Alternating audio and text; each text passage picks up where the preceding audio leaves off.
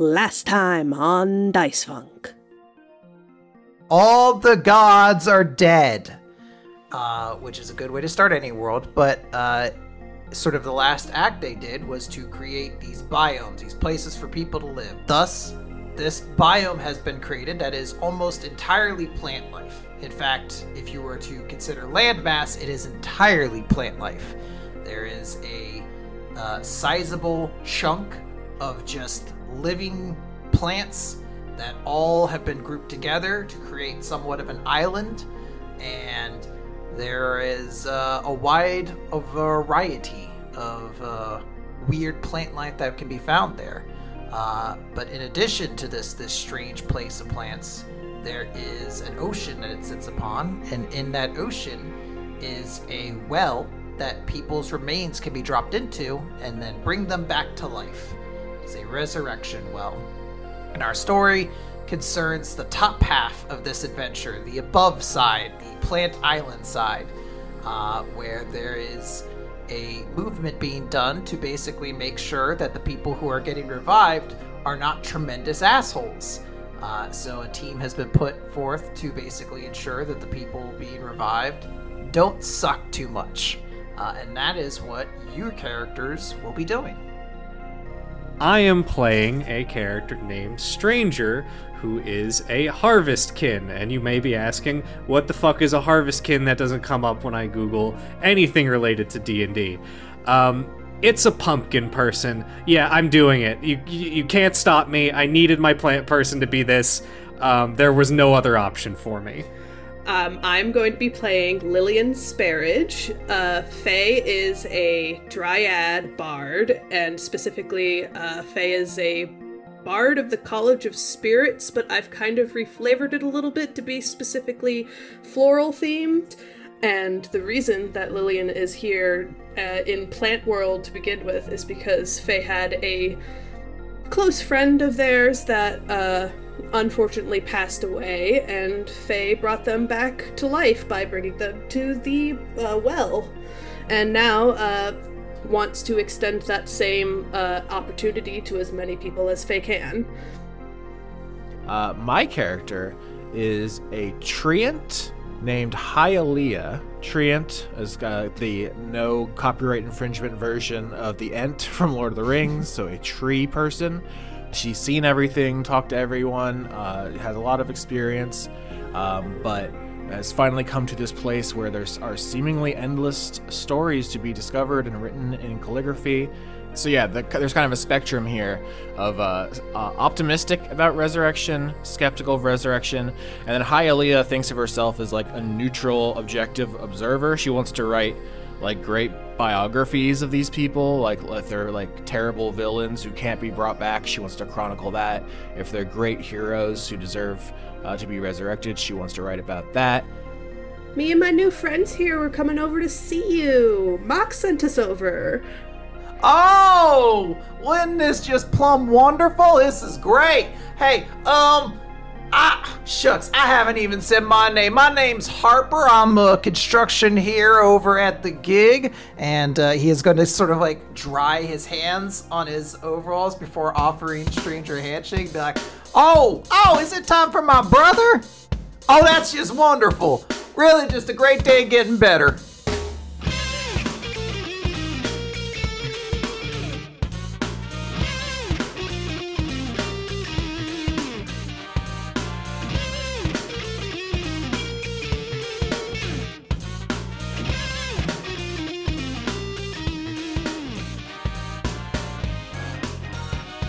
Go, we did it. I don't know why Austin has to make it so complicated. Atheists, imagine you're going skydiving with a Christian baby. Suddenly the baby tells you he won't open his parachute until you renounce atheism and accept Jesus as your Lord and Savior. What would you do? Well, this baby appears to be able to talk in full sentences as a baby, so either this is the world's smartest baby, or it is Jesus. So either way, if it hits the ground, it's going to rise again in 3 days, right? So we're probably good. I don't know. Jesus always rises in 3 days. It might have been a one-time offer. It might have been a special coupon he cashed in. I think you can only punch that ticket once. The next time Jesus dies, that's it. Now, Dan questioned whether or not this baby was a genius, and I could perhaps counter by saying perhaps it is one of the titular baby geniuses. Those were pretty smart babies. Oh, I remember Baby Geniuses. I think we rented that on DVD when I was a kid. Did it change your life? It definitely left an impact. On how you see babies? On how you see geniuses? Just on my fucking... Just like an impact on how I viewed how CG is used in movies, because it is extremely obvious, and it wasn't even the first Baby Geniuses, it was the second one where they become superheroes. Oh no, not Super Babies. Baby Geniuses 2 starring Jon Voight and Scott Baio. I feel like I've only seen the sequel. I didn't know the first one existed. Wait, you Until thought I was in my teens. You thought they started with number 2, just like as a flex? I truly hate this poster. I hate everything about this poster. Statistically speaking, what is the anomaly that we have two people on here who have seen Baby Geniuses 2, Super Babies, but have not seen the original Baby Geniuses? I'm sorry, I've just learned some new fun information. 3 direct-to-video sequels follow the film. Baby Geniuses and the Mystery of the Crown Jewels, Baby Geniuses and the Treasure of Egypt, and Baby Geniuses and the Space Baby, with Voight appearing as various characters throughout the series. Jon Voight, I know your brain is pudding, you sad, pathetic little man, but what the fuck do you think you're doing? Does the producer of Baby Geniuses have some fucking nasty dirt on you? What are you doing? Do you just really like talking babies? I have a question, because I don't remember these movies at all. I was, I think 3 years old when the first one came out. Are they like super smart for babies, or are they geniuses themselves? Like, let me take this as someone who's seen the first 2 films. I can actually you know the lore. Yeah, I know the lore. The lore in this universe is actually that all babies know all the secrets of the universe, and when you grow up, you forget them. So all babies are actually geniuses. At birth. Wait a minute. Are we saying that Boss Baby lifted its plot from Baby Geniuses? I don't. This is a big outrage. I've never seen Boss Baby. That seems like a kind of a knockoff of a superior film, so I wouldn't lower myself to watching Boss Baby. I'm sorry, I just need to read the plot synopsis that I'm seeing for Baby Geniuses 2. Quinn, how do you feel about this being the episode? This is how it is sometimes. You show up having prepared all day, you have all the numbers figured out, your plot, your characters, and some of these fucking yahoos are like, let me tell you about this Jon Voight vehicle. The Baby Geniuses become involved... The Baby Geniuses become involved in a scheme by media mogul Bill Biscayne, also known as Kane, who kidnaps children everywhere. Just a wild sentence already. I guess he's just taking kids. Helping the geniuses is a legendary super baby named Kahuna, who stops Biscayne's plots and saves children from being kidnapped by Biscayne and his minions. Baby Geniuses and the Space Babies on Tubi, in case you want to check that one out real quick. Oh, damn. Beloved Tubi, place where you can find so many beautiful movies, like Baby Geniuses and the Space Baby. I will not accept Tubi slander on this podcast. Look, I like Tubi too. You can get a Baby Geniuses 2 on there. You can also get a Good Will Hunting sometimes, okay? There's classics of all genres here. Oh my god. So oh my god. Pay some respect. Oh my god. Is this real? I'm going to be watching this throughout the episode. You cannot believe how this looks. This is like sub-YouTube sketch level. If I remember right, I think the Kahuna, the super baby, the progenitor super baby, is like permanently a baby. I think he just did that to himself. It's like a nightmare resurfacing. He's like as old as an adult man. It's like that one condition where people look young but they're old, but like more because he's the baby. Holy shit, I'm sorry. Kahuna is a super baby with super strength and doesn't seemingly age.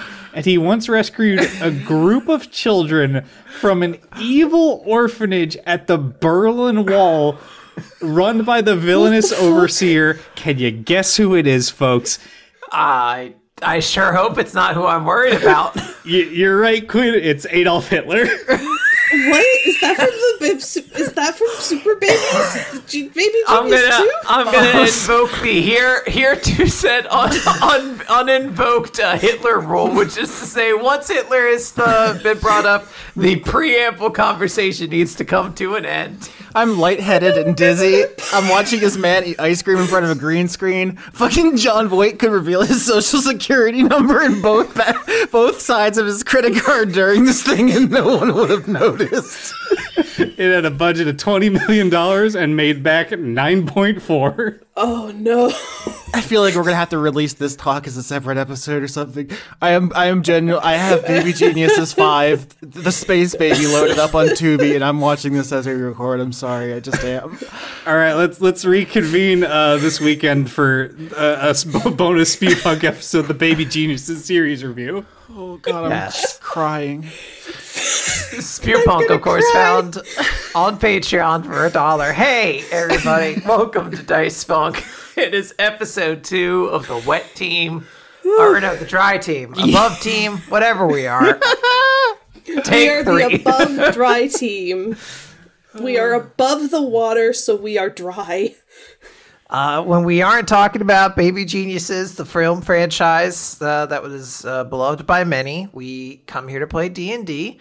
You may not be completely used to our voices at this point, so it's a good opportunity for us to introduce ourselves once again. We'll do this just a couple of times, then you'll know which one of us nicks is which, and we'll carry on.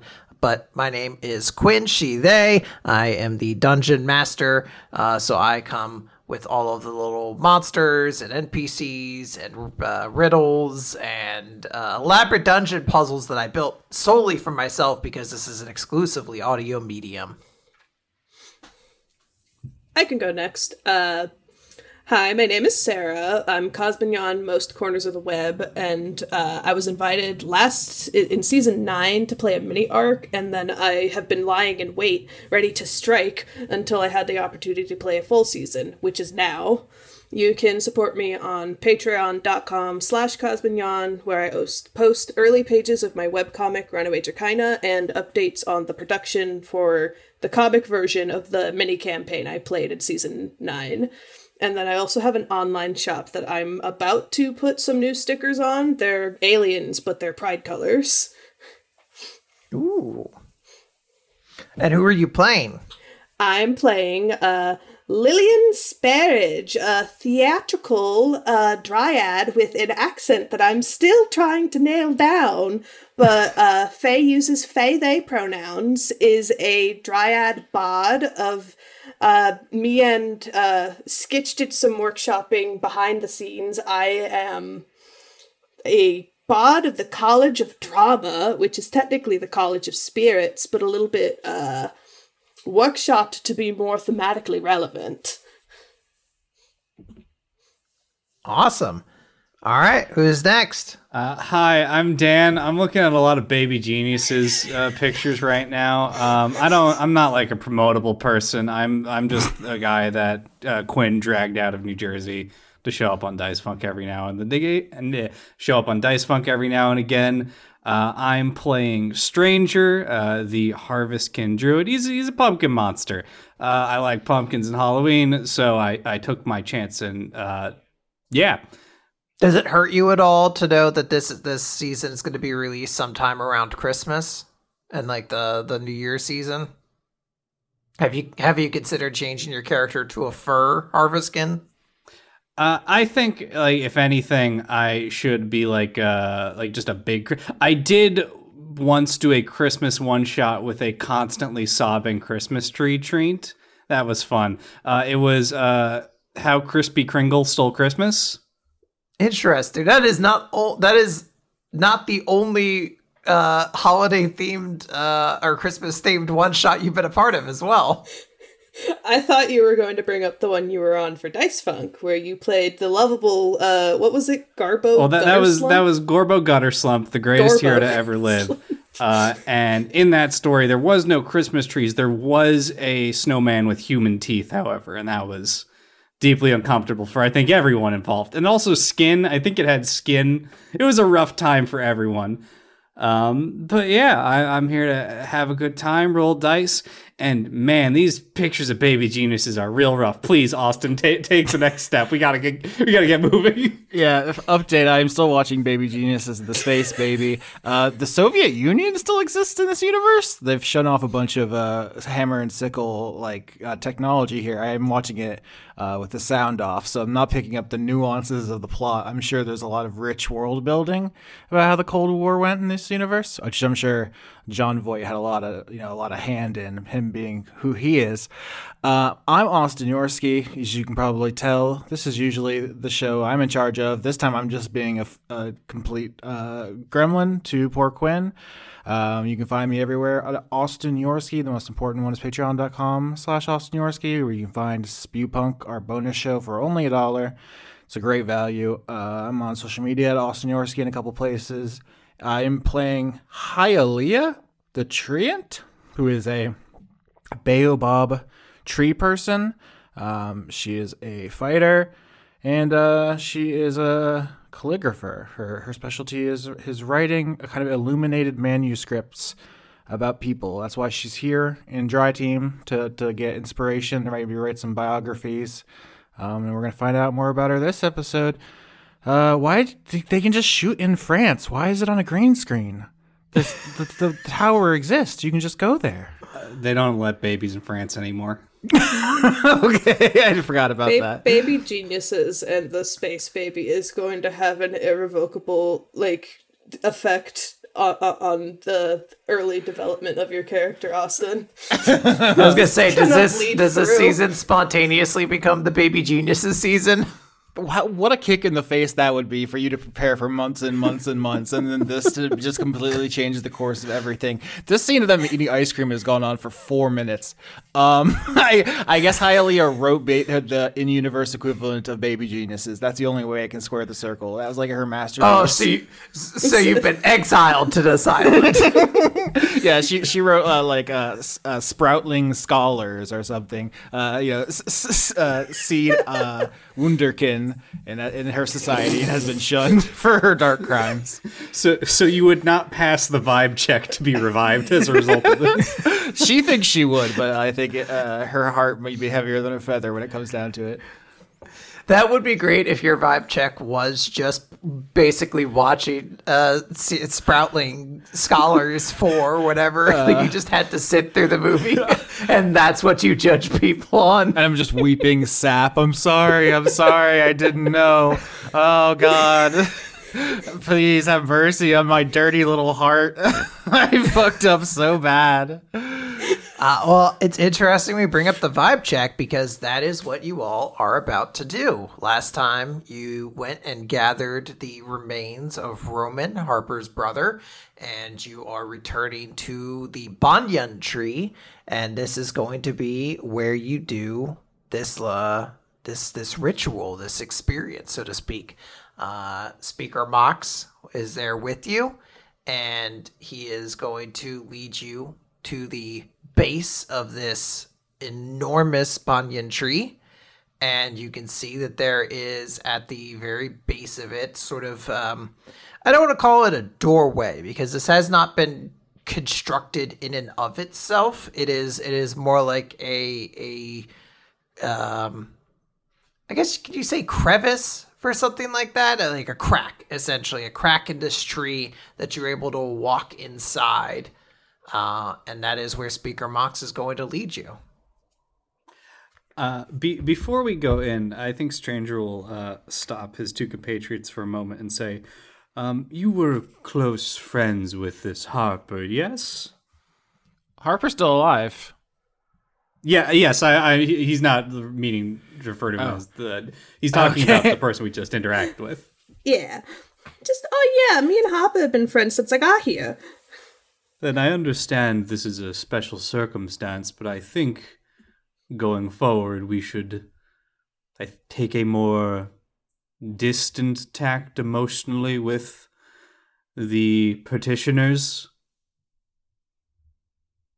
I'm not sure it is healthy for us to get so close to someone who we might have to deny a revival to their loved ones.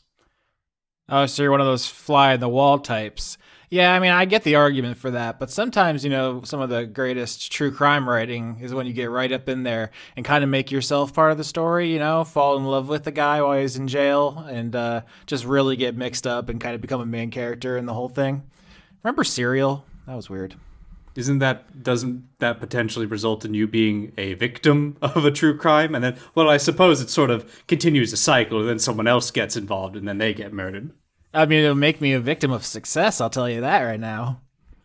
Hi, Leia. I love the angle. I was thinking more, I understand your concern, stranger, but I feel like at a certain point it's kind of hard not to get emotionally invested. I mean, these people want to bring their loved ones back to life. I feel like it's just a certain manner of, bedside manner to be nice to them and, hear them out before we go do a vibe check. Of course, but there is a difference between understanding their concerns and where they're coming from and, well, hugging them and being emotionally attached. He gives great hugs, though. That's the problem. He does know how to fix it with love.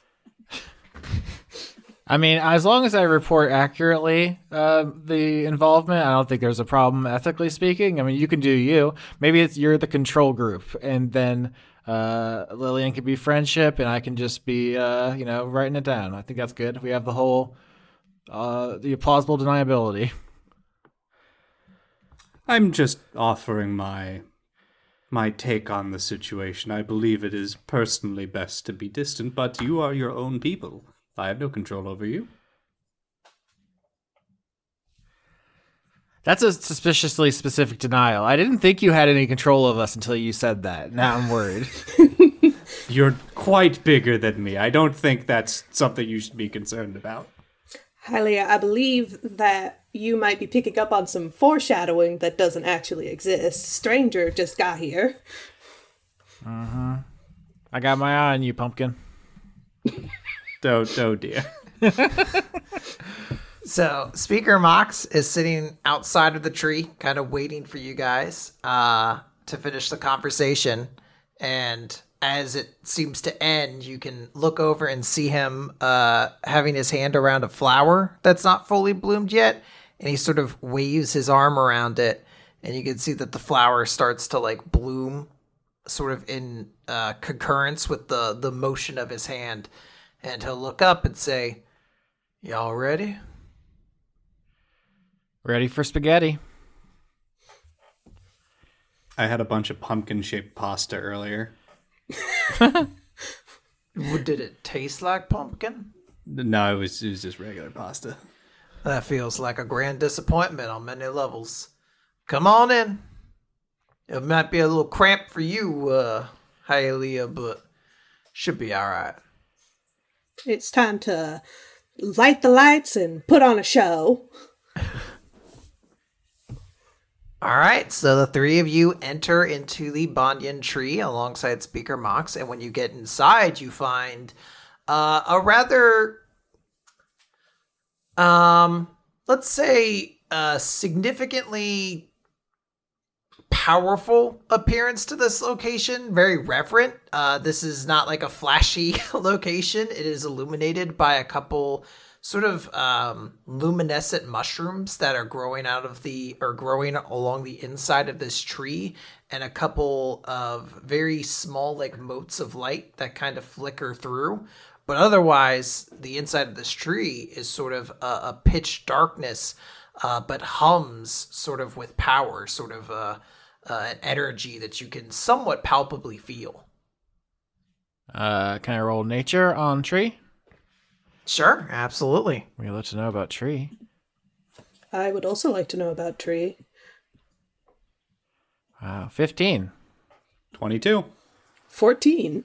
Yeah, we got an amazing roll from everybody here.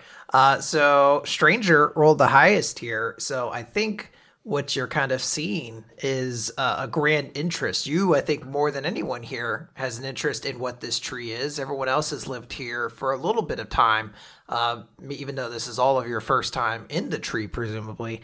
But this tree has a real energy to it that you can feel. There is a magic here that is not arcane in any way. This is definitely like a primal power of some sort. This doesn't seem to be like a magic tree per se, like a wizard made it or anything like that. But this tree is exuding this energy that does make you feel a bit at ease. You may not know exactly how it works quite yet, but I believe that is what Speaker Mox has been saying. If you have any questions, he might be the person to go to. He's the only one who's done this before. Yeah, I think Stranger like steps inside, and then he's kind of like as you said, he's calmed down, but he's also kind of like in awe of like the mystical power running through here. This is probably one of the most like powerful magical experiences he's ever really had in his life up till this point. So it's probably catching him off guard a little bit. Why is there a door, a big hole in the tree? Why a door tree? You know, that is a very good question. I think that over time, the tree opened itself up, so to speak. Is it because banyan trees are strangler figs and they consume other trees and choke the life out of them, and then when the original trees rot, they leave a big space inside of them? And that could maybe play into it as well. You're the tree person. Perhaps you could educate me. I was just saying that was more like Quinn to Austin and being like, oh, if you think about it like a death metaphor, it works on multiple levels. You're the little tree freak. Why don't you illuminate us? I think a question that I have that I'll ask in character is, so this tree, like, when you got here and you started doing vibe checks, was it just like this to begin with? Like, you didn't do any fancy magic yourself to make it, like, open up and do what you want it to do? I can assure you I have done nothing to this tree. Everything it's doing is of its own will. Will seems like a weird word to use, but the tree has sort of made these decisions for itself. It wants to help with this, for at least as I can understand it. It wasn't always like this when I first showed up. I came just because I heard there was a great big tree.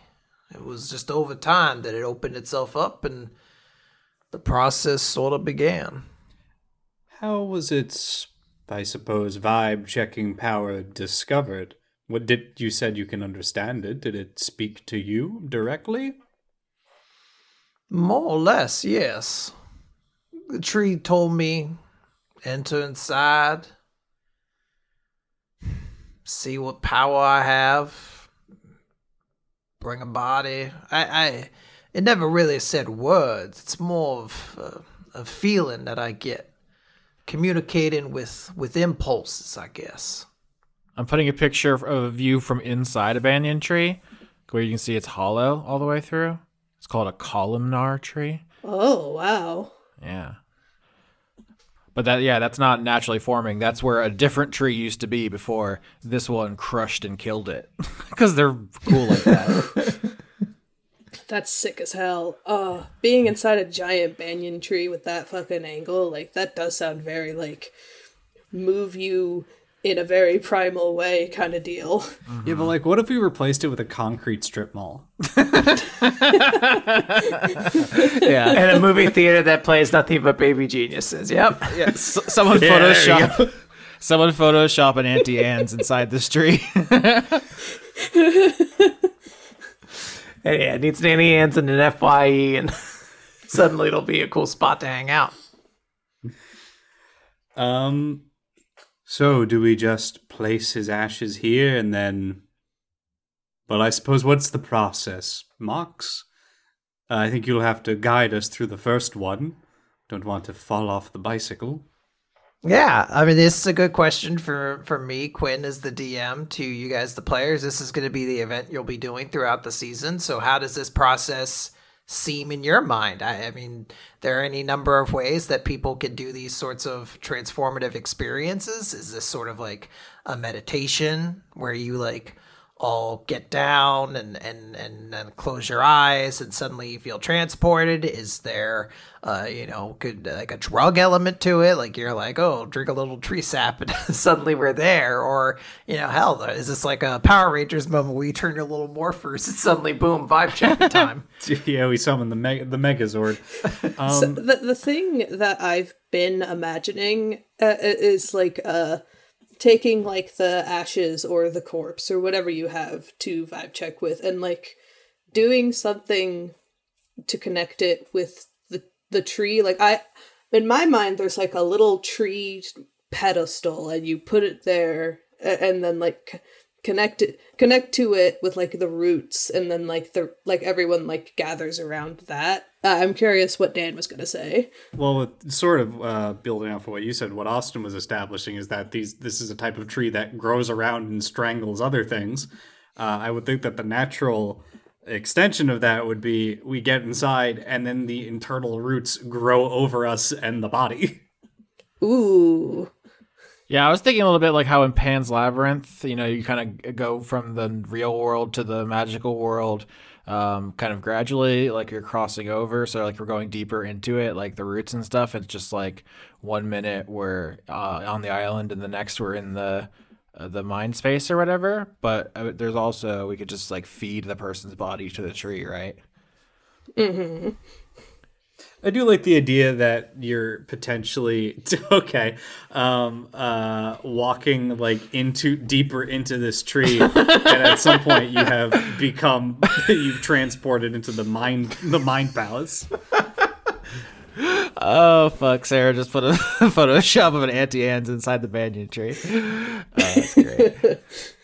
But literally, I'm sorry to just keep going back to this. Ophelia does go into a fig tree in Pan's Labyrinth, and so that's literally a thing that happens in that film. And she goes into sees a magical toad in there. I don't know if you all remember this scene. I've never seen Pan's Labyrinth. Oh my god! My point of reference is like Alice going into the rabbit hole, Coraline going into the tiny door. Okay, so we are going to stop recording right now and go watch Pan's Labyrinth, right? I'm going to watch Baby Geniuses 5, I don't know. Okay, so what we got to do is we got to put Baby Geniuses on one screen, and we got to put Pan's Labyrinth on the other one. Oh we had to see where they line up. Yeah, it's like Dark Side of the Moon and Wizard of Oz. I don't remember John Voight being in Pan's Labyrinth, but he's in it a lot. Yeah, he kind of kills it. But yeah, I just put it in a video for the scene. I have it start at the part where she goes into the tree. So, if you want to see that. Yeah, I mean, this is up to you. I think this is a great opportunity to collaborate and decide how you characters do this. You could certainly walk into the tree, and like maybe as you continue to walk into it, you could feel the roots slowly intertwine you. Yeah, I'm trying to think, like, what if we do it without the ashes first and just nothing happens? We're just stumbling around inside a big tree, right? Yes. Oh, like you've got to be carrying them in order for anything to happen. Yeah, that makes like the inside, the body of the tree, what we probably think of as vines, which are actually like roots, kind of wind around you. Makes sense to me. I like that. Take a picture or take a look at this picture of what the roots look like when they're coming towards you. How does that make you feel? Oh. You know what? Ooh, I think it's getting a little hot in here. I feel very comforted and not scared. There's like a thing on the ocean floor like this, right? Isn't there like a thing on the ocean floor where like thousands and thousands of worms kind of stick up in that kind of position? Whoa. There are like eels that do that. That reminds me, Austin, I hope you saw the news that since you're doing so much stuff with geothermal vents in the wet side, Uh-huh. they've now discovered that there are things living under that as well. Ooh. Oh my, yeah. It's getting wild down there. It's basically science fiction. It's basically fantasy at the bottom of the ocean already. So I don't need to do that much work. Yeah, I think maybe it's like a little combination of both. So we're traveling deeper into the root system of this tree, getting all these little like vine root fingers wrapping them around us as we like trudge deeper and deeper till like all light is kind of blocked out, and then they start to recede, slowly letting the light back in as we continue to walk until we are transported into the Mind Palace. All right. You guys will go through that process. You're walking in. These roots strangle you in a strange way, and then slowly recede, revealing to you a new location that you're in. You find yourselves inside of a living room. It is sort of inside of this wooden house. You can find sort of like an attachment to this room that leads into what looks like a kitchen area, and it seems to be sort of well furnished and well lived in as well. Let's look around. Investigation? Yeah, so you guys, I would like an investigation check. However, this will not be considered a group investigation check. I think that this is all three of you picking your own way to try to investigate this scene. Chris. Jesus, I hate you. Crit. I focus very hard on my leaves, and I just spin around, throwing them in every direction, and all my little leaves are like, like the fingerprint powder at a crime scene. Okay, so we're gonna cover all Hylia last. In the meantime, we got passes from everybody here, so we're gonna start with Stranger. What would you be drawn to in this investigation? What is it in this room you would find yourself first drawn to? I think Stranger. So he knows that this man died in a fire, and he's probably drawn immediately to if there's any sort of like lit candles or lamps in this building. What is going to incite this man's death? How did he actually die? Okay, so yeah, you absolutely can find a bunch of like small lanterns kind of hung on the walls and things of that nature, but none of them are currently lit. In fact, they're kind of cold to the touch when you go to investigate them. There's like a little bit of ash in them. Maybe they haven't been cleaned in a little bit. Yeah, I think he like runs his hand through the ash and like lets it sift through his fingers, and then probably determines that this fire is coming from outside of the building, or this is entirely metaphorical. When you go and you swipe your finger through the ashes, you see a message inside as sort of engraved into the lantern. Oh, what does it say? It says, "The happiest time in my life was when we were family." Ooh. Lillian, what would you be drawn to in this room? What calls to you? How are you trying to investigate? Well, I think that something that Lillian takes a lot of stock in and values a lot is like the things that Roman, that's the name? Yes. Roman would have maybe been doing like during like and before and during the fire, which is like probably like investigating like anything that would have been used as like something to pass the time, entertainment, books, scrolls, games, that kind of thing. Like looking through like any bookshelves or like drawers that might be holding stuff. Yeah, absolutely. You could find definitely some books that are on the table, and you see that one is currently already opened up. Ooh, I'm going to check out that book and see what page it's open on. You open the book up and you find that there is a line of text at the top of the book that says, "I should never be forgiven for this." and then you turn the page, and it's just the nastiest fanfic you've ever read. And you're like, no one should forgive this man. We can leave immediately. It's Baby Genius's fanfic. God damn it. You turn the page, and it's Baby Genius is the script. Lillian's entire worldview has been 180'd extremely quickly. We have to get out of here. We got to get out of Dodge. I'll give you all the screen cap of this film I'm watching. Have any people ever looked less like they were in a place than all these actors standing outside of St. Peter's Basilica? That's not Steven Seagal, is it? No, but it should be. These children look very confused. Everyone seems uncomfortable. I don't like that the children are wearing like half of an outfit. Yeah, it's making me uncomfortable. It's distracting. I don't understand why. These look like 3-year-olds. I don't get it. I hate this. Because if they didn't have a diaper on, you'd forget these are Baby Geniuses. Yeah, I think that's the thing. They're like, what do people identify with? Babies, diapers? All right. Let's get these 3-year-olds in diapers again. This does look to be like a 3-year-old. Are they implying these 3-year-olds are just constantly shitting themselves that they weren't potty trained? I said St. Peter's Basilica. Obviously, this is St. Basil's Cathedral, a different building in Russia. You fucking idiot. I didn't want to embarrass you. I can't believe you've done this, Austin. I'm sorry. Everyone, of course, knows the difference between these buildings.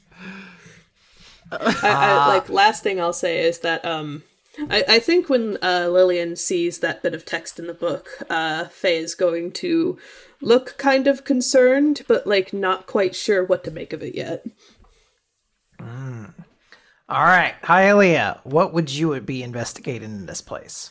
Yeah, I mean, with my crit, I'm trying to get as broad of a coverage as possible. Are the rules, are the physics different in here? In the you said Mind Palace. I don't know if we're gonna have a different in-universe term in the tree space. Brain Shack. Huh? Brain Shack. Yeah. But yeah, I'm thinking she kind of focuses on her leaves, lets them kind of waft away to the corners of the room, and she doesn't always feel her leaves once they've left, but just long enough as if she's doing like echolocation, just getting a sense of the whole room.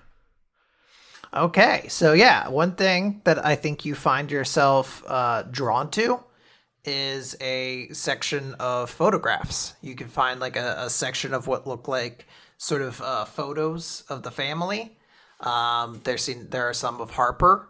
There are some of what you would assume is the extended family. This is a family that looks all very identical to one another. Like you can see the parents. You're like, yeah, those are Harper's parents. I see it. Like right there. It's there.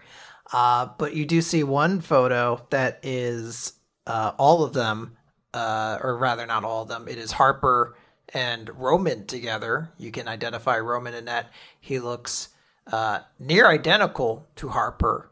But as you stare at the photo, you find that Roman's face starts to get paler and paler to the point where it is almost sort of like sheet white, and all detail in his eyes start to vanish, so they become like these pupilless things. Whoa.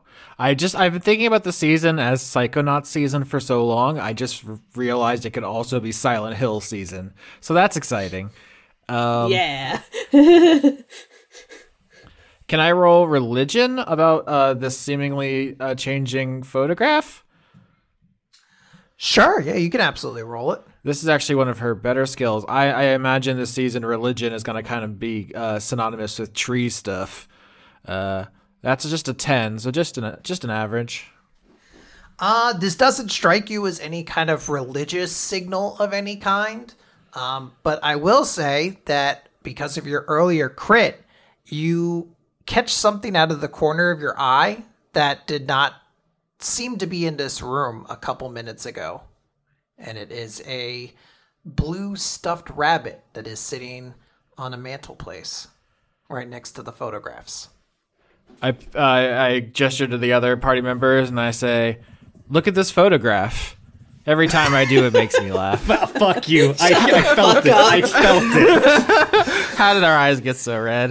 What the hell is on Roman's head? Are photographs weird in this universe? Are there just like steampunk cameras everywhere, or is that weird for our D&D characters? I don't think you would find it weird. This might be a technology you're unfamiliar with, Hylia, but it seems like this is sort of the early ages of photography. This is not like this is like, hey, stand here for maybe 30 minutes or whatever, and we're gonna snap this photo with a big lens or whatever, and a big gunpowder explosion. So to sum up details thus far, the happiest time in my life was when we were a family. I should never be forgiven for this, and they are identical twins. I will say that them being identical twins is not necessarily the case. They just look very similar. I don't know if you know any people who are siblings and you're like, holy shit, these two people look fucking uncomfortably similar to one another. To look at the blue bunny, would that be an insight check to kind of get its situation? Because I was thinking investigation, but I just crit on that. Is that the next step, you think? I think give me a perception check. Okay, perception. Let me see if you can look this thing over. That's going to be a 17. Should we all be perceiving? Yeah, it sounds like Hylia was trying to gather you around. 17? It led to a Nickelback joke, but... Joke is strong. We can all just appreciate Nickelback, right? Like, we're all old enough and wise enough to understand that they're not any worse than any other pop rock band. It's fine. Yeah, fair. Yeah, that is a great success. 17, 17, and 16. You guys absolutely can look this rabbit over. It is severely aged. This rabbit seems to have been living a long life as a little furry friend.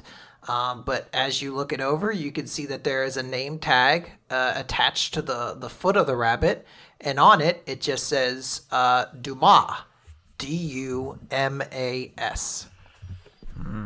I lean down to the blue rabbit and just say, big fan of your ice cream. The rabbit says, Starks.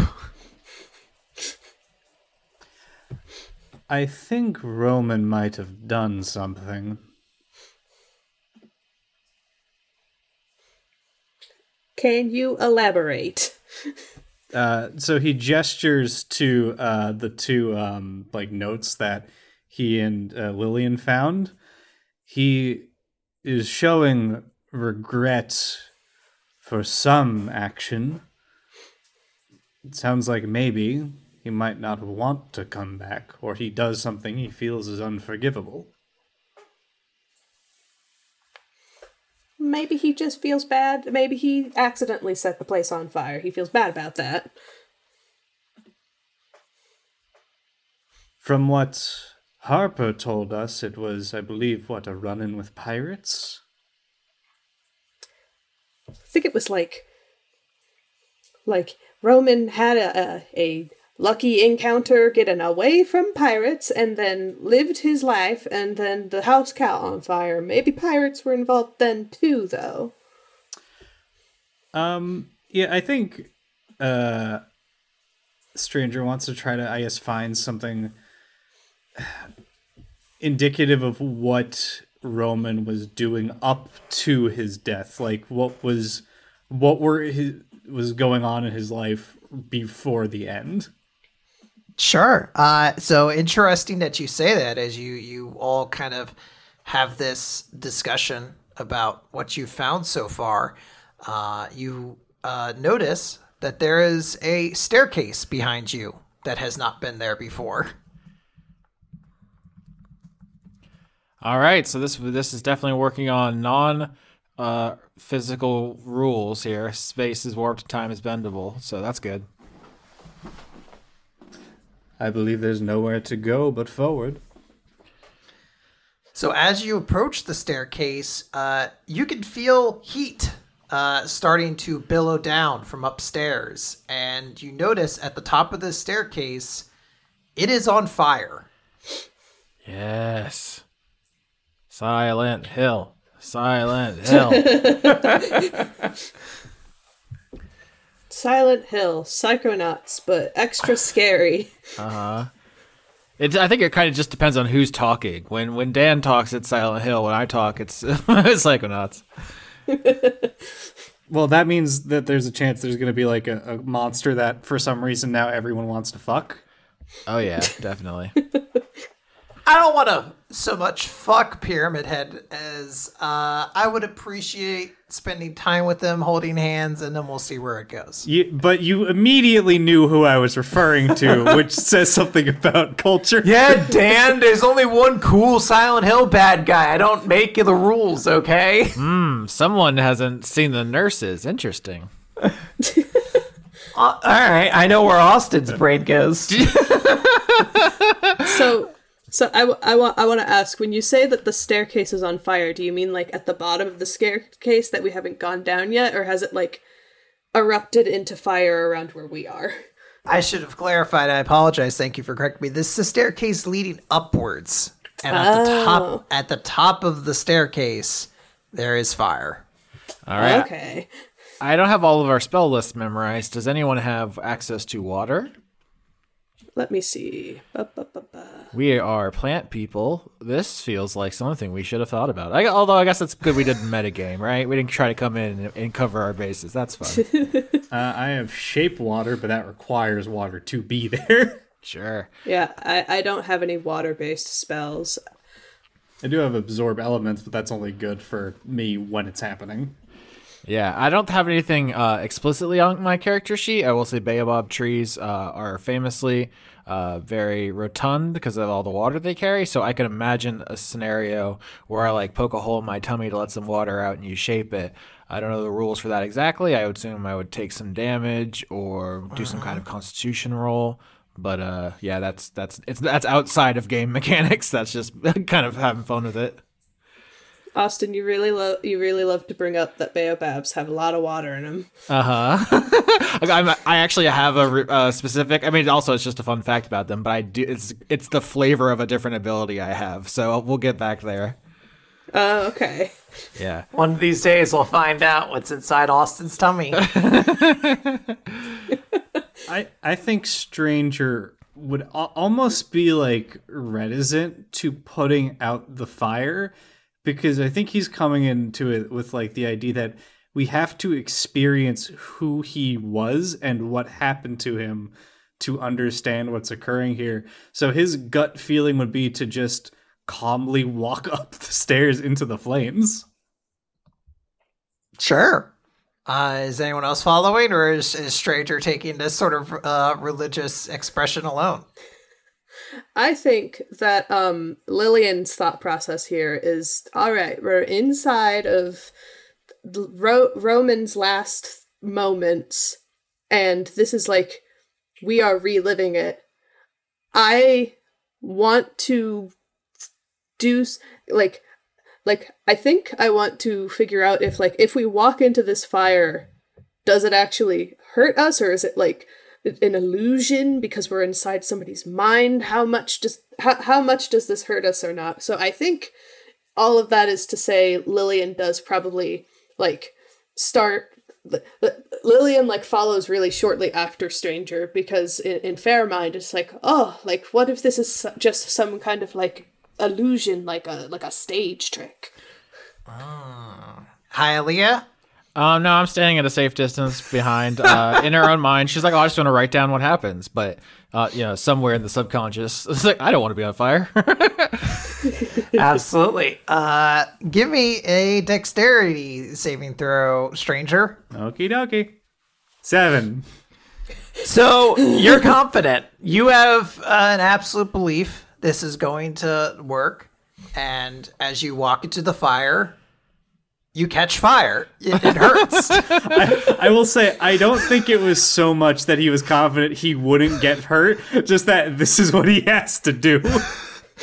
So I will say this right now. As you start to catch fire, you can, continue on through, or you can step back. How much damage you're going to take depends on what you do right here. Let's see here. I'll cast an absorb elements on myself in this scenario. Okay. He's not suicidal. He's just trying to do what he thinks is like needed here to understand this person. Sure. I have resistance effectively to fire until the start of my next turn. Sure. Can you just read me what absorb elements does for the audience who may not know D&D too well? Reaction: when you take acid, fire, cold, lightning, or thunder damage, the spell captures some of the incoming energy, lessening its effect on you and storing it for your next melee attack.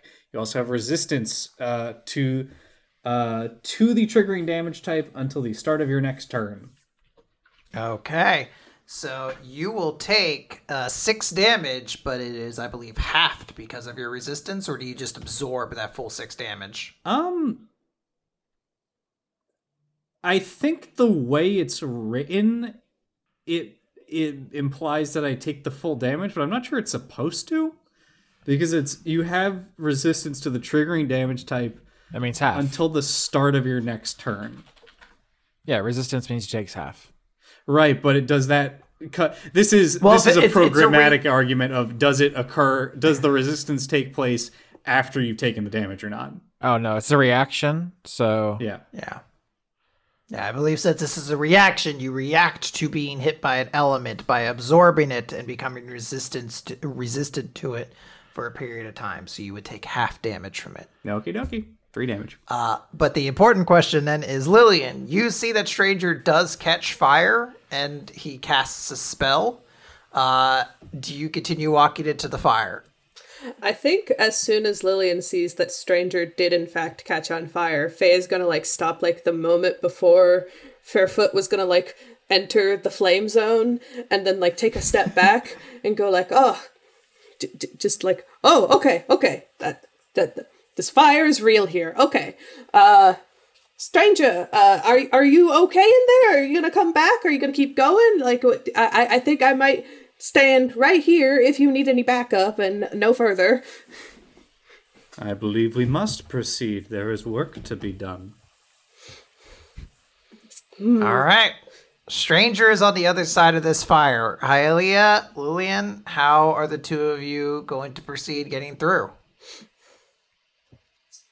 That is a very good question. I don't have any spells that could help with this.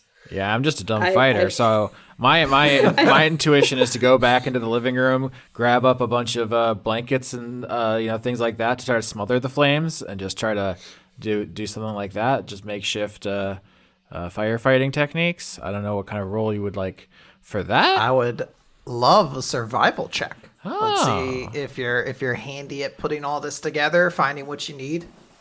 That's a 4. Just a 4. It looks like there is unfortunately only one blanket downstairs, and it's pretty small, so it doesn't look like it'll cover your massive size. Oh no! How big is this? How big is this fire? It covers the staircase. You can see through it. You can see Stranger kind of standing over, or his head popping over the top of the flames. But it covers it. This isn't something you could sneak underneath. Maybe you could jump over it. But you could. I have a pretty good acrobatics because I guess I do a lot of stunt work in the theater, and I was wondering if I could try to roll for acrobatics to get through this as fast as possible to minimize the damage. Sure, if you'd like, you can give me an acrobatics check to see if you can leap over the fire and sort of roll your way past it. 22. Holy fuck! Yeah, absolutely. You describe this. You can do whatever you want. I think go for it.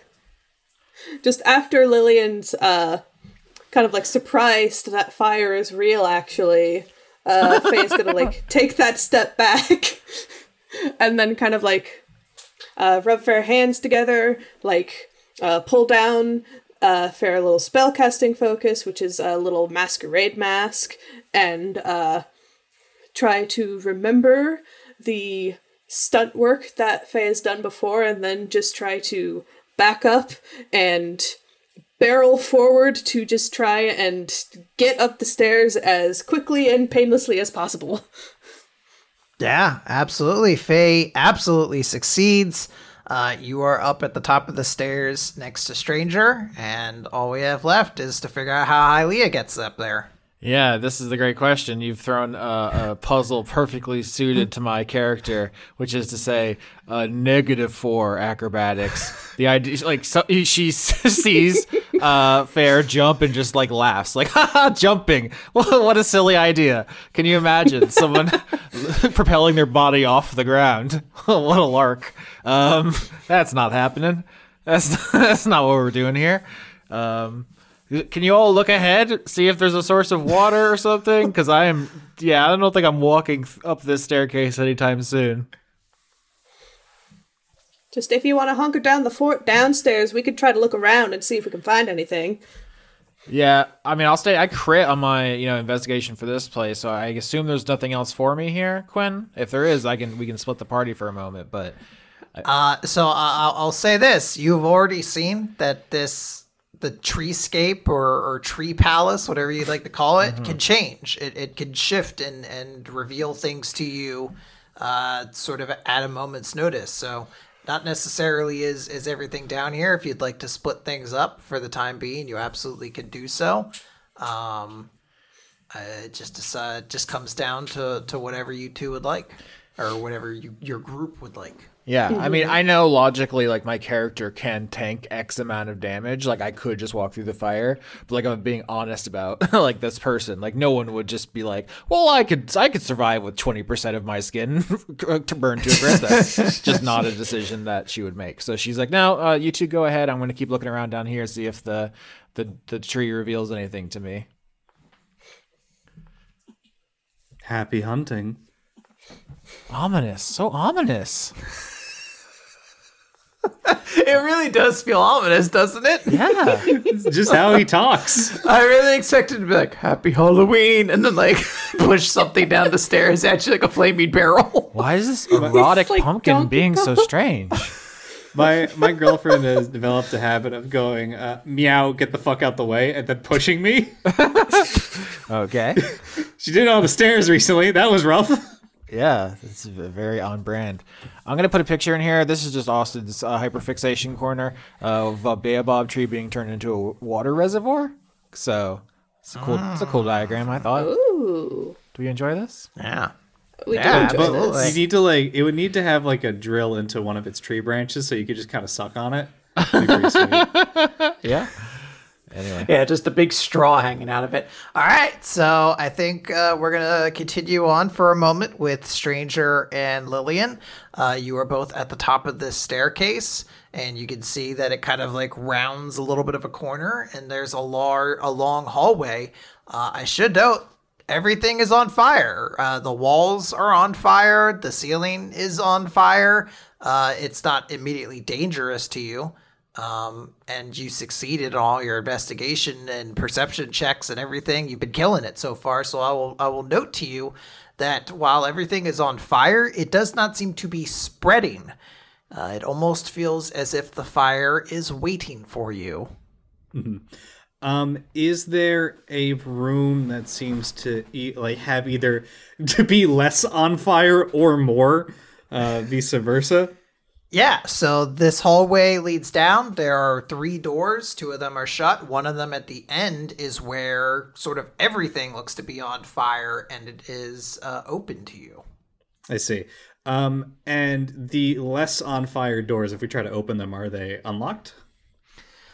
They are not. Would you like to try them? Like you're just going to try to open them? Yeah, if there's like one close by that's that he can reach without burning himself, he'll try to open it. Yeah, absolutely. So while this door is on fire, they're just kind of embers right now, unlike the last door, which is, in a full-on sort of emulsion at this point. I don't know if that's the word, but it's that's an inferno kind of going on. But when you try to open this door, it's not budging, and you don't think it's because it's like locked or anything like that. It feels like there's no like it feels like there isn't an ability, like this door doesn't exist to be opened. You're like, it's almost like it's a wall with a doorknob on it. It's like a video game door that doesn't have an actual room behind it. It's like decoration on a stage. But there is one door that is open to you. Then I believe that is the place to go to. Is there anything on the door that like marks off what this room is? Like, is this Harper and Ronan's room? Don't keep out. Yeah, I think it could have a little label on it that says has like an R on it. We'll say. Mm-hmm. So this would be Roman's room, presumably, I guess. And this is a bedroom that is on fire, kind of significantly on fire. Nothing immediately like on top of you or anything like that, like the staircase, but you do find yourselves surrounded by kind of a sort of small raging fire. Is there, and I guess to ask the previous question, is there anything in this room that is conspicuously not on fire? No. Okay, it's just all Everything's on fire, stranger. I will say that there are several things in this room that you can see. There's like a giant bed. There is kind of fire on that. Not a lot, but a little bit.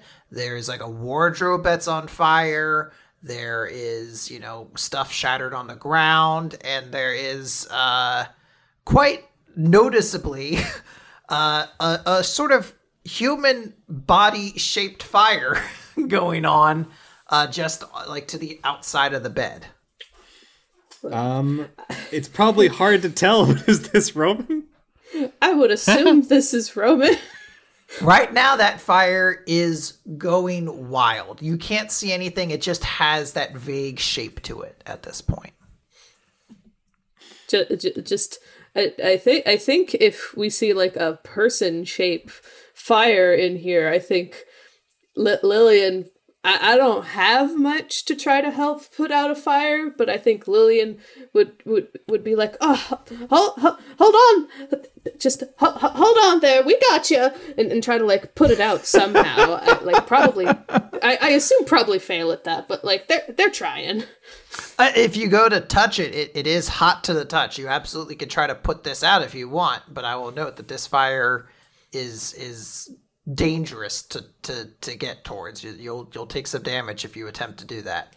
Yeah, I think just feeling it out. If Lillian sees someone like something that looks like it is a person in here, like I think that like that same like emotion brain that wants to protect a stupid cow activates, and Faye like will risk the damage to try to put them out.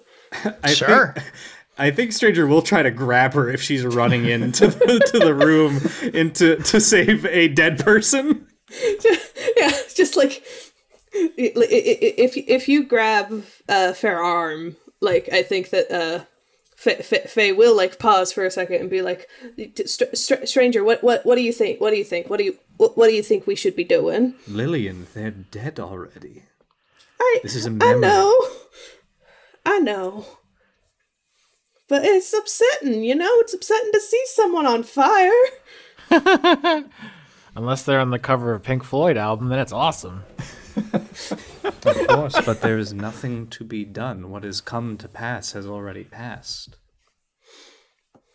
Just like, if you grab Fair Arm and you say that, like, I do think, at least at that point, Lillian would, like, take a deep breath and be like, all right. We're past that. We are past that. I will try to think of something else, a little less getting myself burnt. Long shot. You said there was a wardrobe, right? There's a wardrobe. There's some stuff smashed on the ground. There's a bed. Yeah. There's a window. There's a lot of things. Well, you've mentioned a window. Is there anything interesting outside the window from a view? If you look out, you just sort of see rolling hills, more or less. This house seems relatively isolated from everything else. Okay. Is there, by any chance, like a journal anywhere? Mm. Uh, well, we've already done some perception checks.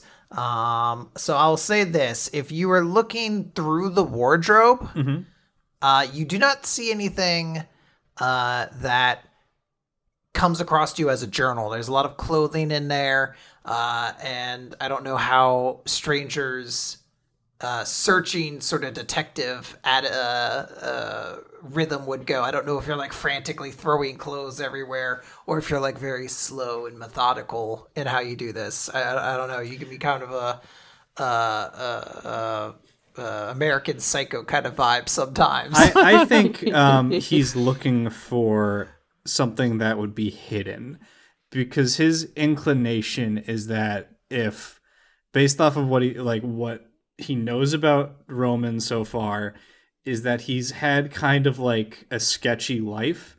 So he's like trying to see if there's a false bottom under anything, or like a loose floorboard or something like that, where he might have hidden something, maybe indicating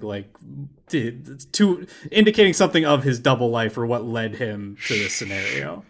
Sure. In fact, actually, can you give me an insight check? Okay. As you are trying to interact with the sort of very vibe that is Roman. 16. 16 is very good. I will say this might seem disappointing to you. You do not find anything hidden in this place, but I think that is actually what you discover, is that while you don't find anything, it seems as though everything is being laid pretty bare. It does not seem like there's a layer of artifice over anything here. Mm-hmm. It doesn't seem like anything is being kept from you.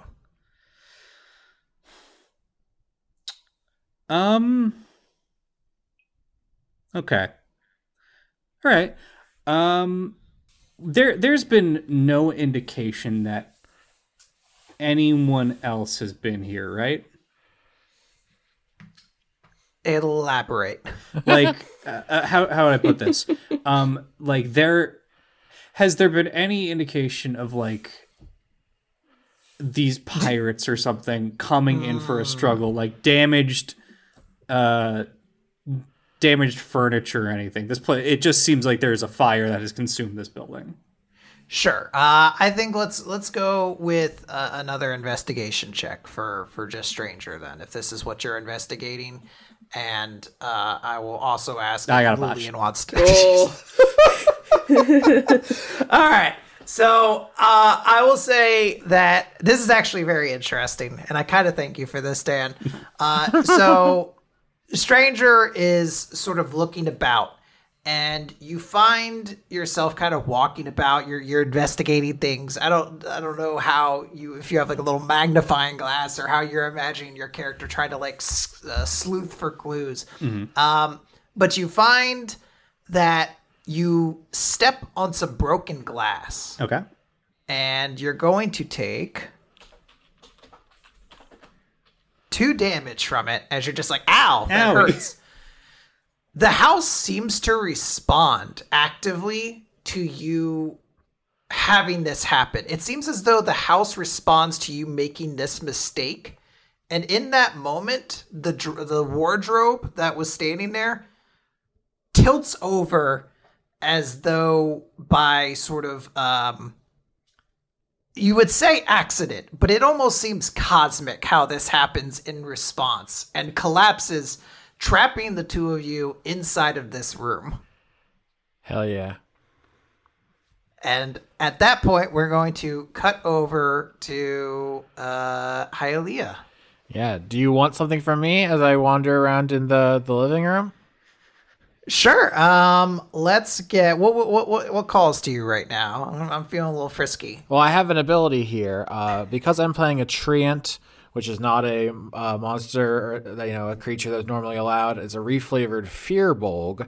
Fearbolg has something called Fearbolg Magic. I've written Treant Magic, obviously, and I can cast Detect Magic on myself with a recharge during a short rest. So I was looking to see if there's anything particularly magical here, anything that seems out of order, kind of a predator vision in the house. I will say something that does call to you as you activate this is a newspaper that is sitting on, or it's sort of pushed off to the side with a bunch of things. It sort of like seems like stowed away with a couple other sort of random pieces of like maybe photo albums or some other kind of thing, but it glows as you activate your detective vision. Mm-hmm. Yeah, I would like to look at the newspaper. First of all, printing presses invented. Huge coup. Yep. Congratulations. And cameras. So we're doing great. Yeah, things are going pretty good, aren't they? Yeah. I mean, there's fucking trains in Eberron, whatever. There was also a future biome in 9, so... Yeah. Yeah, just like straight up future biome. I forgot about that. Yeah, I think I don't want to act like a fool with like a deer in the headlights kind of thing. I would like to note that this kind of level of technology, I think, is something that will be explored in the season. Yeah. Mm-hmm. So... yeah, you can look at this newspaper, and the front story, sort of in bold, is like pirate hostage situation resolved, miraculous lone survivor rescued. Ah, okay. Am I re-adding these things to my inventory? I don't remember if we said explicitly putting the blue bunny in my pack or, the book or any of that. Also, who's taking notes? Please say someone's taking notes. This is a mystery. I'm taking notes right now. Okay.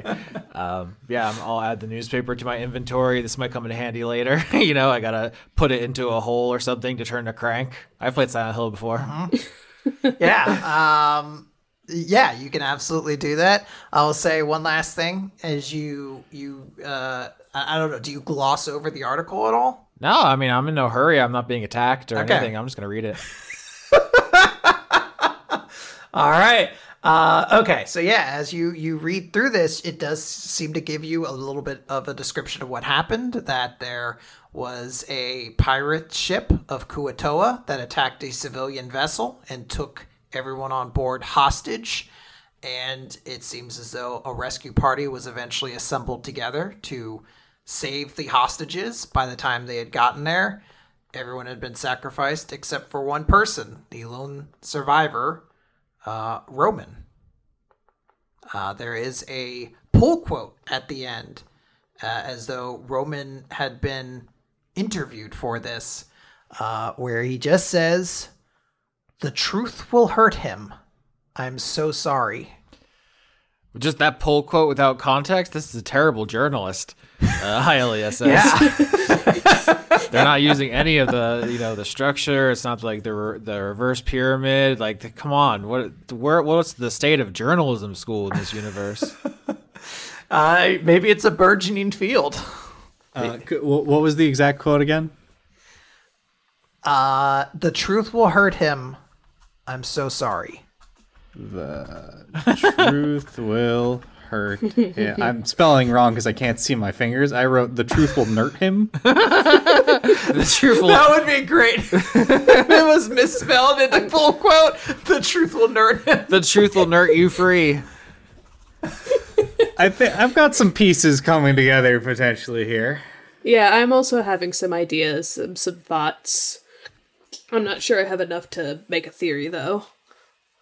I just do it anyway, Sarah. You should just do it. It's my strategy.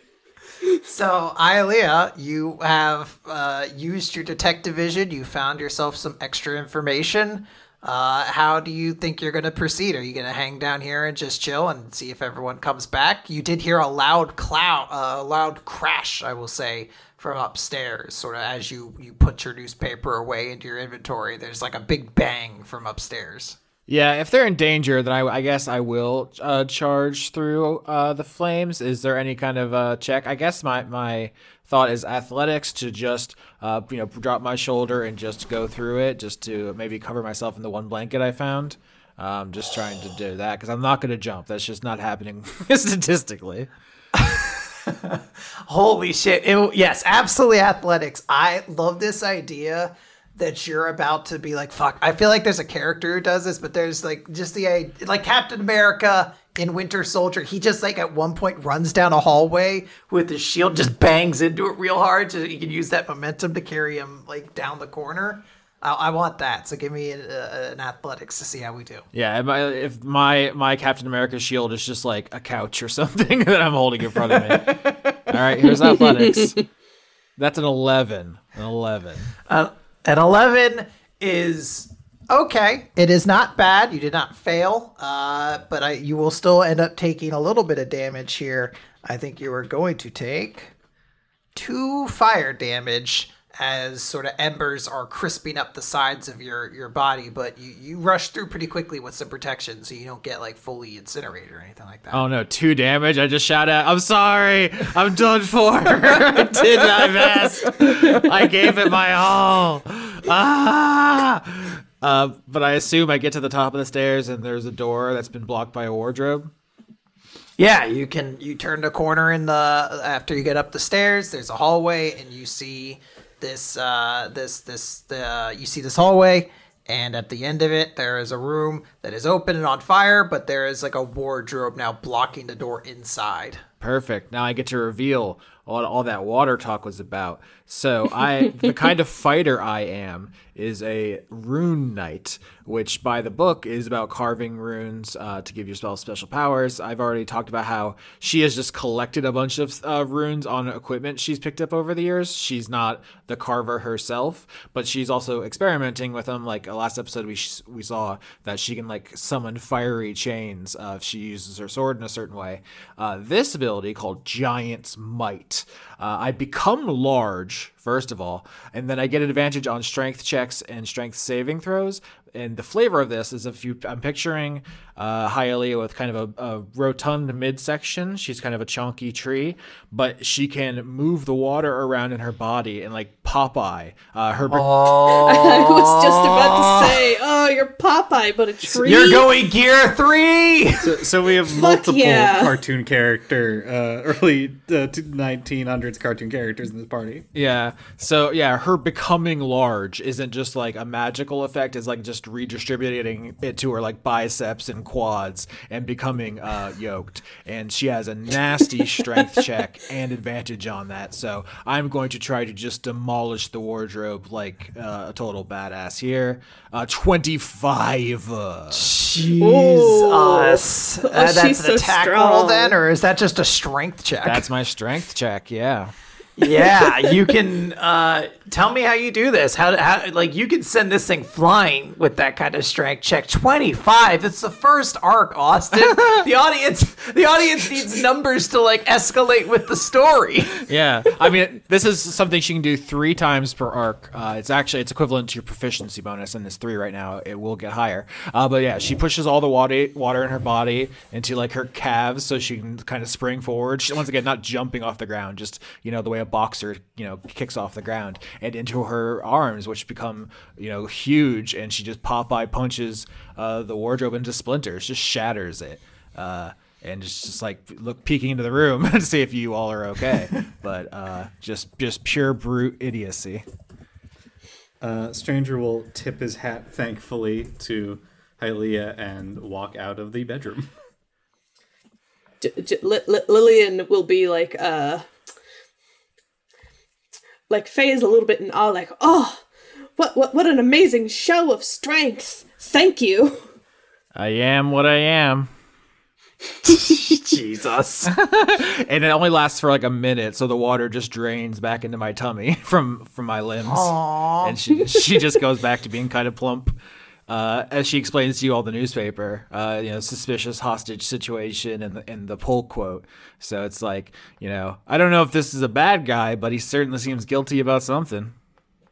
What is it? Pirates attack the ship. He's the only survivor.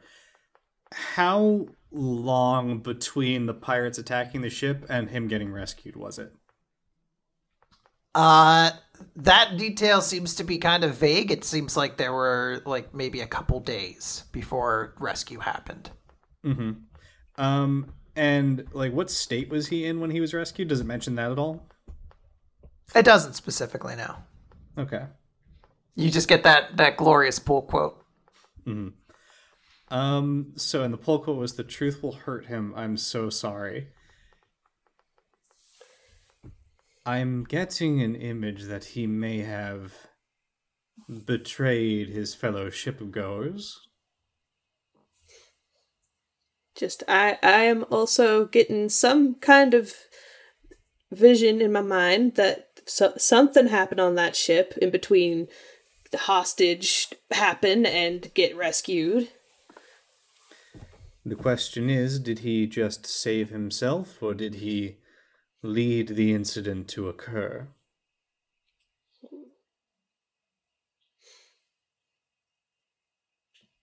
So just talking out of character, I'm still curious about how, like, the rabbit ties into this. There was a name tag, Dumas. Like, can I, like, roll history to see if, like, maybe that, like, comes up in the newspaper, or, like, there's some way to, like, figure out, like, how that's connected to the rest of this, like, like, hostage situation, death situation. Yeah, give me a history check. Alright, history. 25. Holy shit, what is with you guys? These rolls are bananas. Yeah, so let me say this. I want to give you something, and the first part of it is that there are several names mentioned in the newspaper. There is a mention of a Captain Dolph. There is a mention of a ship called the Judgment Day, but there is specifically nowhere in this house, in this newspaper pool article, there has not been a single mention of Dumas. That's Dolph, D-O-L-F, or D-O-L-P-H? D-O-L-P-H. D-O-L-P-H. Ship called Judgment Day, but no mention of Dumas. It should also be noted that in the newspaper article, Captain Dolph, along with the entirety of the crew, were killed. Does it specify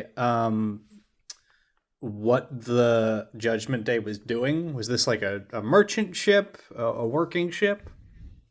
It does not seem as though they were able to exactly figure it out.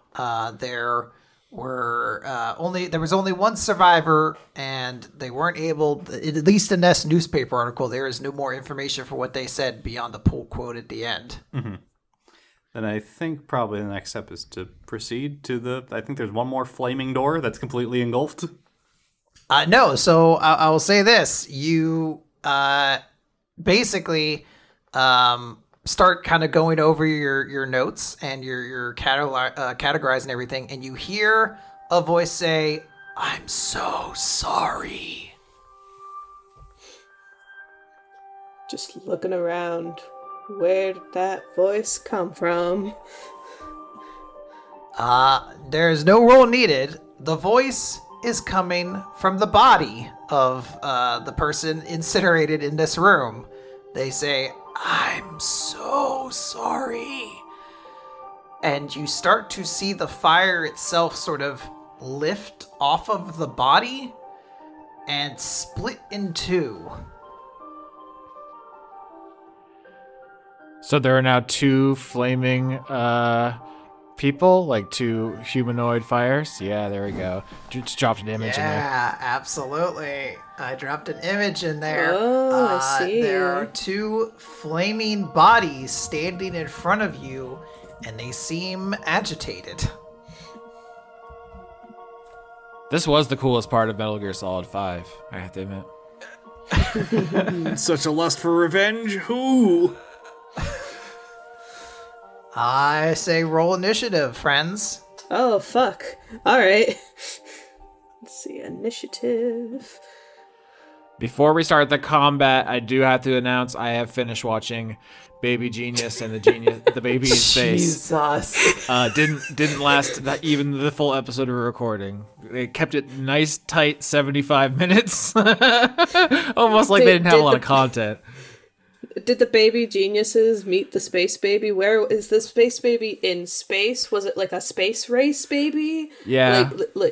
I watched it with the sound off, so I mean I might got some of the details wrong, but there was a space baby who fought John Voight with a kind of a laser toy. There was a big showdown at the end. Cops came, and then John Voight flourished his cape and teleported away, which he has the ability to do. So, yeah, with long ass credits, 82 minutes. Wow. Well, they had to thank everybody. Sure. Including Moscow, I believe, right? For letting us visit. Yeah, there was Soviet technology in some capacity. It was hard to really parse together. That's how Sputnik was involved. So, Stranger, there are two fiery figures standing facing you. I will note that as the fires start to kind of like mold and shape themselves into a more humanoid form, one of them has a more masculine appearance and one has a more feminine appearance. But in unison, they just say, "I'm so sorry." So there was like a full family living in this house, right? From what you were told by Harper, it was just him and his brother. Their parents had passed a long time ago. We saw a picture of the full family, right? Though. Do these silhouettes resemble them at all? Not per se. It's tough to tell because the details of the face are all kind of fire and constantly shifting and moving. But you don't believe they are explicitly meant to be like, oh, these are the parents or anything like that. Got it. And they're not wearing a big anchor hat like Captain Rolfe, right? Captain Dolph, thank you very much. And no. Okay, just checking. All right, let me just see one thing here. I need to see what the stats on these two things. Not my wild shape forms, not whatever this is. Okay, so this is going to be the first time Stranger is going to use Wild Shape. Stranger is a druid, so he's able to transform into different creatures through the use of Wild Shape. But as he is a plant person, he is not exactly turning into flesh and blood animals. A strange thing about Harvestkin is that they have like an extended ecosystem of pumpkin-esque monsters. So spiders that crawl along like undergrowth. Or in this case, he is turning into something that could be analogous to a brown bear. So this squat, heavy-bodied being, he like leans forward to the ground, and the vines around that make up his arms grow thicker and more of them sprout as he kind of like, I guess, the Venom symbiote knits himself a new form. And then he is just going to maul the closest brown bear, not brown bear, fire elemental. Sure. Give me some attack rolls. All right, so I make 2 attacks for this. Wowzers. Yeah, those absolutely both hit. Oh, Jesus. So that does 22 damage. 22 damage is very good. Describe, how are you attacking this fire elemental? You're just like kind of swinging your claws in, or, you know, what are you kind of envisioning this as? Yeah, so Stranger is all about the business. He stands on business right now. And he, like, as I said, he leans forward, his hands reaching to the ground as his shape shifts, and his cloak is just like loosely draped over this much larger form now. And he just launches himself at the closest one, raking his claws down on it before biting into whatever the shoulder of this beast would be and shaking. All right. Terrifying. Lillian, Faye is up next. What? Oh, God. Okay, so while I'm still kind of, like, going through my spells, I can still just, like, normal attack these things with, like, my weapon. Is that right? Sure, yeah, absolutely. Because Lillian does have a very fancy-looking rapier. It almost looks like something more for show than for fighting, like a stage fight. But, like, it is a functional weapon, so I'm going to see if that'll hit. Yeah, absolutely. 12, how's that? A 12, unfortunately, is a miss. Even though these are beings made of fire, they have a little bit of a nimbleness to them. Damn. Then, for my bonus action, I will expend one bardic inspiration to, let's say, Stranger already did a very big, cool, become a bear thing. So how about bardic inspiration to coming up next in line, Hylia, by like doing some jazz hands and going like just where I fail, you might be able to succeed. Let's go, Hylia. And that is a 1d8. All right, seeing a stranger turn into a bear and start biting a fireman, very confusing. She just runs up and tries to stab at it with her big messed up sword bundle. 15 and 26 are her attacks. Jesus, yeah, both of those are going to hit. All right, so we have some big damage coming here. She once again, it's just like dozens of swords that she's collected over the years. Some she just found on the ground. Some she, slayed people who tried to rob her on the road or whatever, and she's just glued and tied and melted them together. 23 damage. She just drops this monstrosity into the middle of the fire body.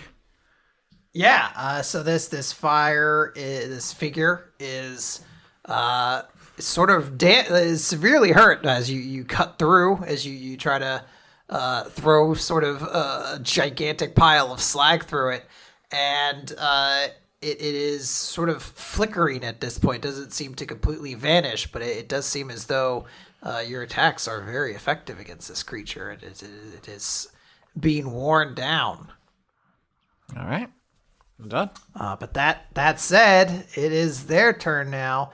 And both of these little creatures are going to turn their attention towards the two people engaged. So one of them is going to make a couple attacks against Stranger, and one is going to make a couple attacks against Hylia. So we're going to start with the two attacks against Stranger.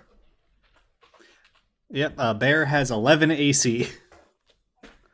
That is going to be only 10 fire damage, but I guess I have an important question to the class.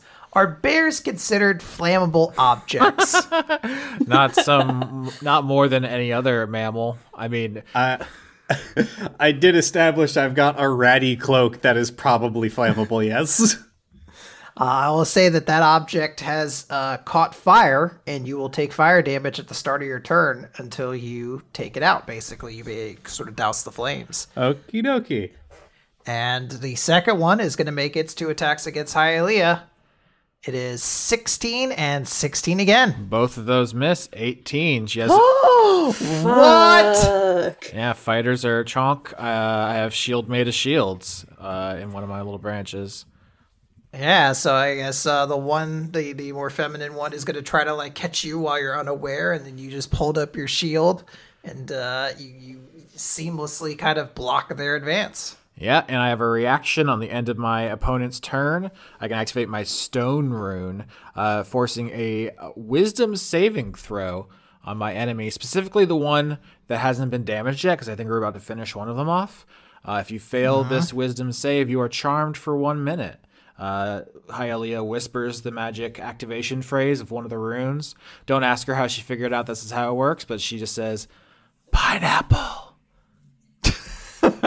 Austin had to make sure it got in. I botched. Yeah. I roll a natural 1 to try to resist this. So does that pass? Oh, yeah. One of the many swords in the bundle, probably like an elegant curved blade, like glows, pink and just charms the hell out of my healthy enemy. So they will not attack me. All right. Let's just real quick see what the status condition for charm actually says, so we can read off that effects. A charmed creature can't attack the charmer or target the charmer with harmful abilities or magical effects. They have advantage on any ability check to interact socially with the creature now. Interesting. All right, that sends us back to the top of the order. It is Stranger. Okie dokie. So I'm assuming I'm taking damage for being on fire? Yeah, we are going to roll a little extra damage on you. It is going to be only 3 fire damage. This fire is weak. I will note something about being a druid mechanically for those who don't know, since this is a new season. Druids, basically when they wild shape, they pretty much just get a temporary health bar. As a brown bear, I will have exactly, pull this up, 34 hit points. So until I have taken 35 hit points, I have not taken one to my actual permanent health, effectively. The next treescape you guys go to, there are fucking Gatling guns. And they're aiming both right at both of you chunky motherfuckers with your extra HP pool and your 18 AC. Yeah. And then Lillian dies immediately. The downside to being a bear, however, and this is, I guess, how they get you out of this status, is that once I am in it, I cannot talk and I can't cast spells. However, if I had a spell going before this, I can keep concentration running. Okay, so I am going to first attack the one that I'm currently already in combat with and see if we kill it. That's a 9. I'm assuming that misses. That is unfortunately a miss. And a 16. The 16 is a hit. All right, that is the claws then. And that is 13 damage.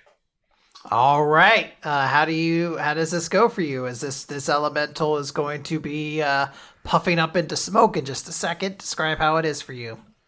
You killed the dandelion too. You're a kill-stealing hogger. Well, not in this case. No, I did a good chunk of damage to this guy. I did kill steal the dandelion. That is true. But this guy I hit. All right, I'm just joking. So his teeth are already latched onto this flaming being, and he rakes his claws into its chest, and just pulls in the opposite direction, and just pulls the fire elemental completely until it dissipates into smoke and ash. Yeah, absolutely. All that remains is sort of a couple wisps of smoke that lead into the ceiling where there's still fire kind of actively stuck in like a sort of stasis loop of like crackling and burning, but not spreading anymore. And you guys are left with one elemental that is charmed, and I will say right now it is Lillian's turn, but for at least the immediate purpose, this creature is sort of in a somewhat mixed state as it's been charmed. Stranger says something ominous, but as a bear, no one understands it. Ominous bear growling. I don't know if you have a plan, Lillian. I get advantage on social rolls here, so. Yeah, it's like Lillian, I've been waiting for my turn to roll around again because Lillian wants to pause and say like, before we keep fighting, I want to know what, like who, just like, I assume it's not like immediately a presumption that this is like Roman because we can't really tell who or what this thing is aside from fire, right? As I'll say, there were sort of two figures. One was more masculine, and one was more feminine. I don't want to like explicitly put, concrete labels to anything. Just one as a way to differentiate the two. Yeah. And then this is the one remain has I would say I guess more feminine energy or shape or however you want to describe it. Were the voice, because these things were also saying "I'm sorry," right? Mm-hmm. Were the voices different than what we heard originally, or is it the same voice over and over?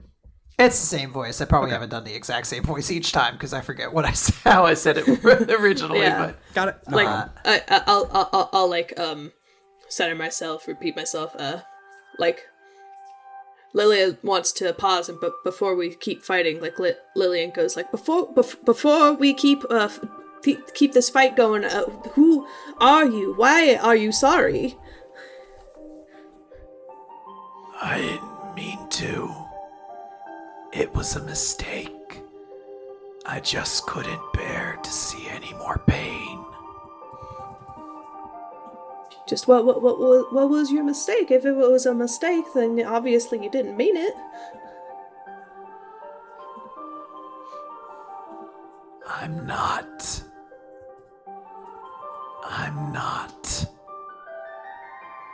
And the fire elemental just seems to repeat that note over and over again. Hylia lifts the bundle of swords, one of them still glowing, like as if it has, some kind of ongoing power over the elemental, is going to roll, I think, intimidation, and just say, state your name.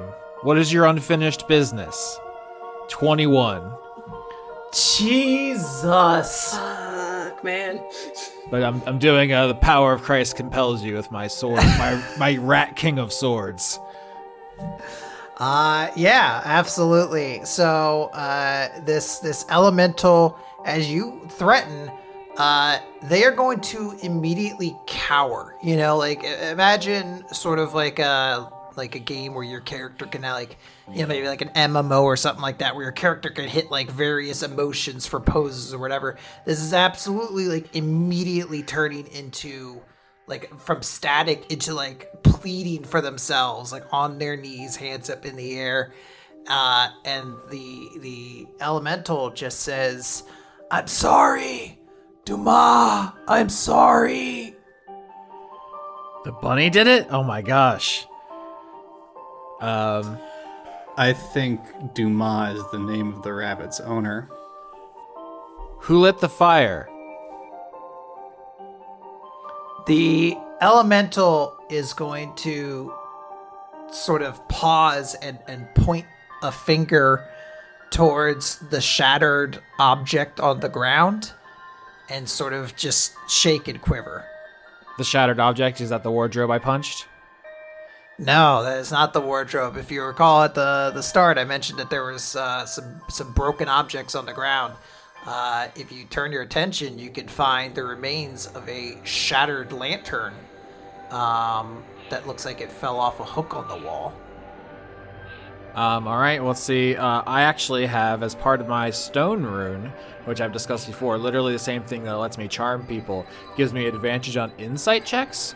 So I would like to do that to figure out what this person's talking about. 17 as I raise my bundle of swords. Wow. 17, I will say, first and foremost, you don't think that this is someone trying to mislead you or anything like that. This person is pointing in the direction of the smashed object and the hook as though there were an answer there. And if you look over, sort of carved into the wall with like ash are some words. Drink Ovaltine. Yeah. The hook itself looks like it snapped off, like almost completely. And it just says in this carved message, "I'm cursed. This is what I deserve." Oh, fuck.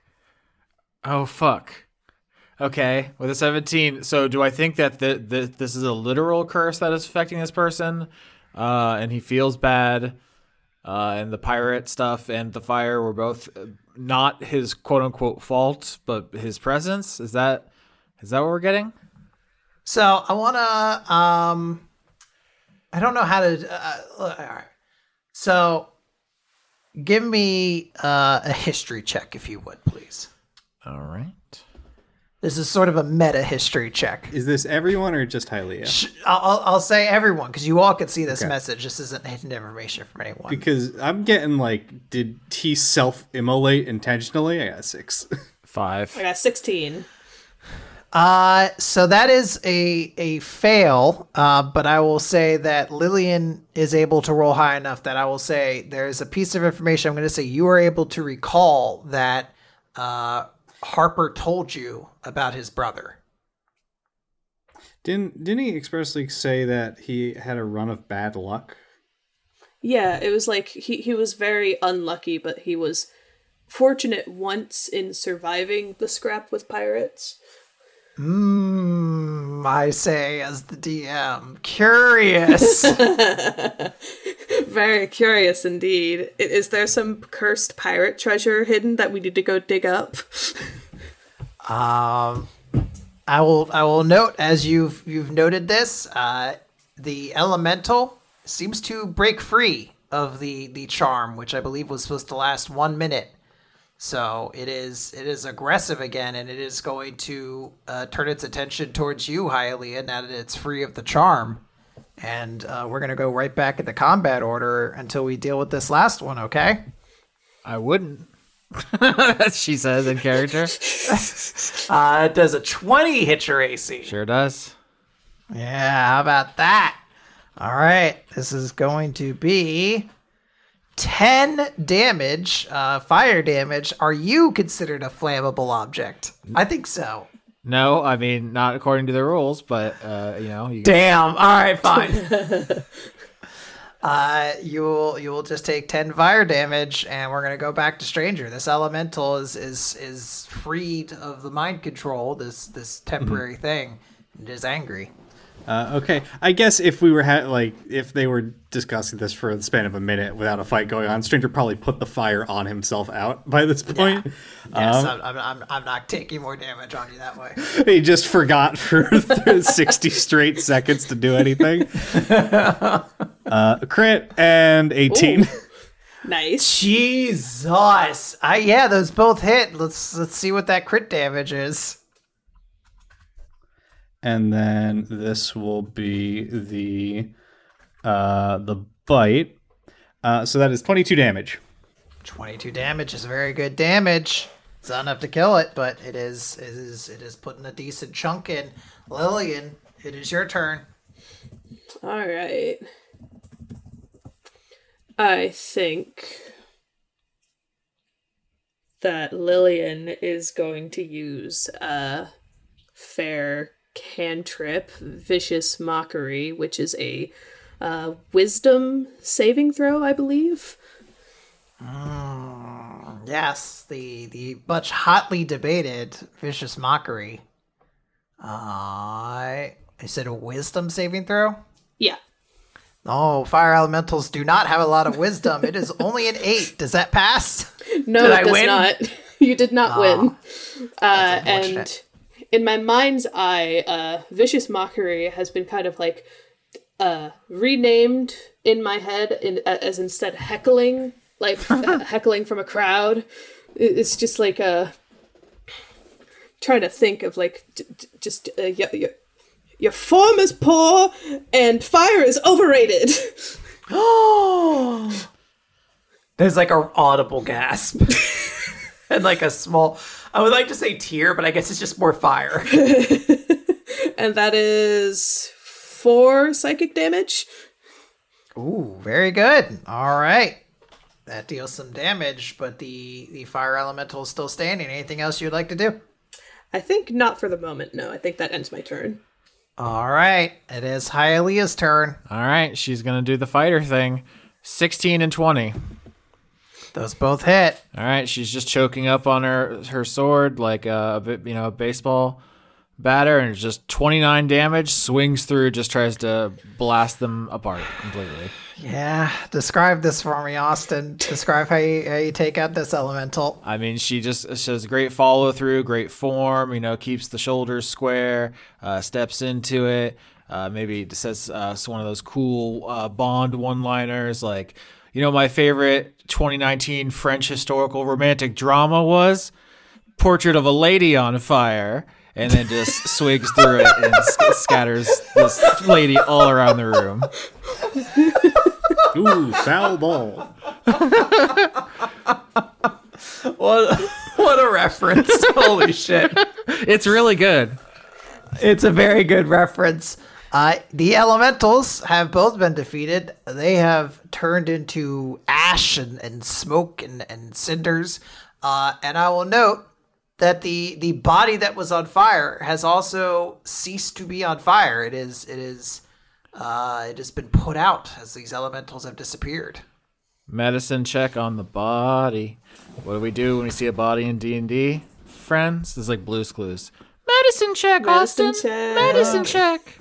Well, I've got training in that. 3. 21. 21 also.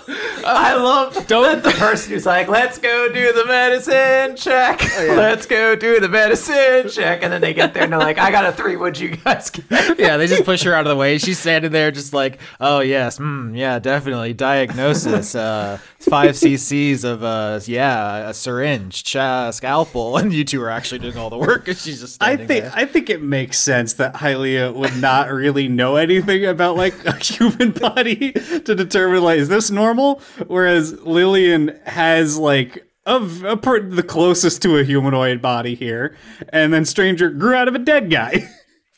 Yeah, Stranger has first-hand experience like with the dead bodies, and then I imagine Lillian probably like, I don't know, helps with injuries on set also. Hylia just pointing at things. Watch out for the lower blood bone.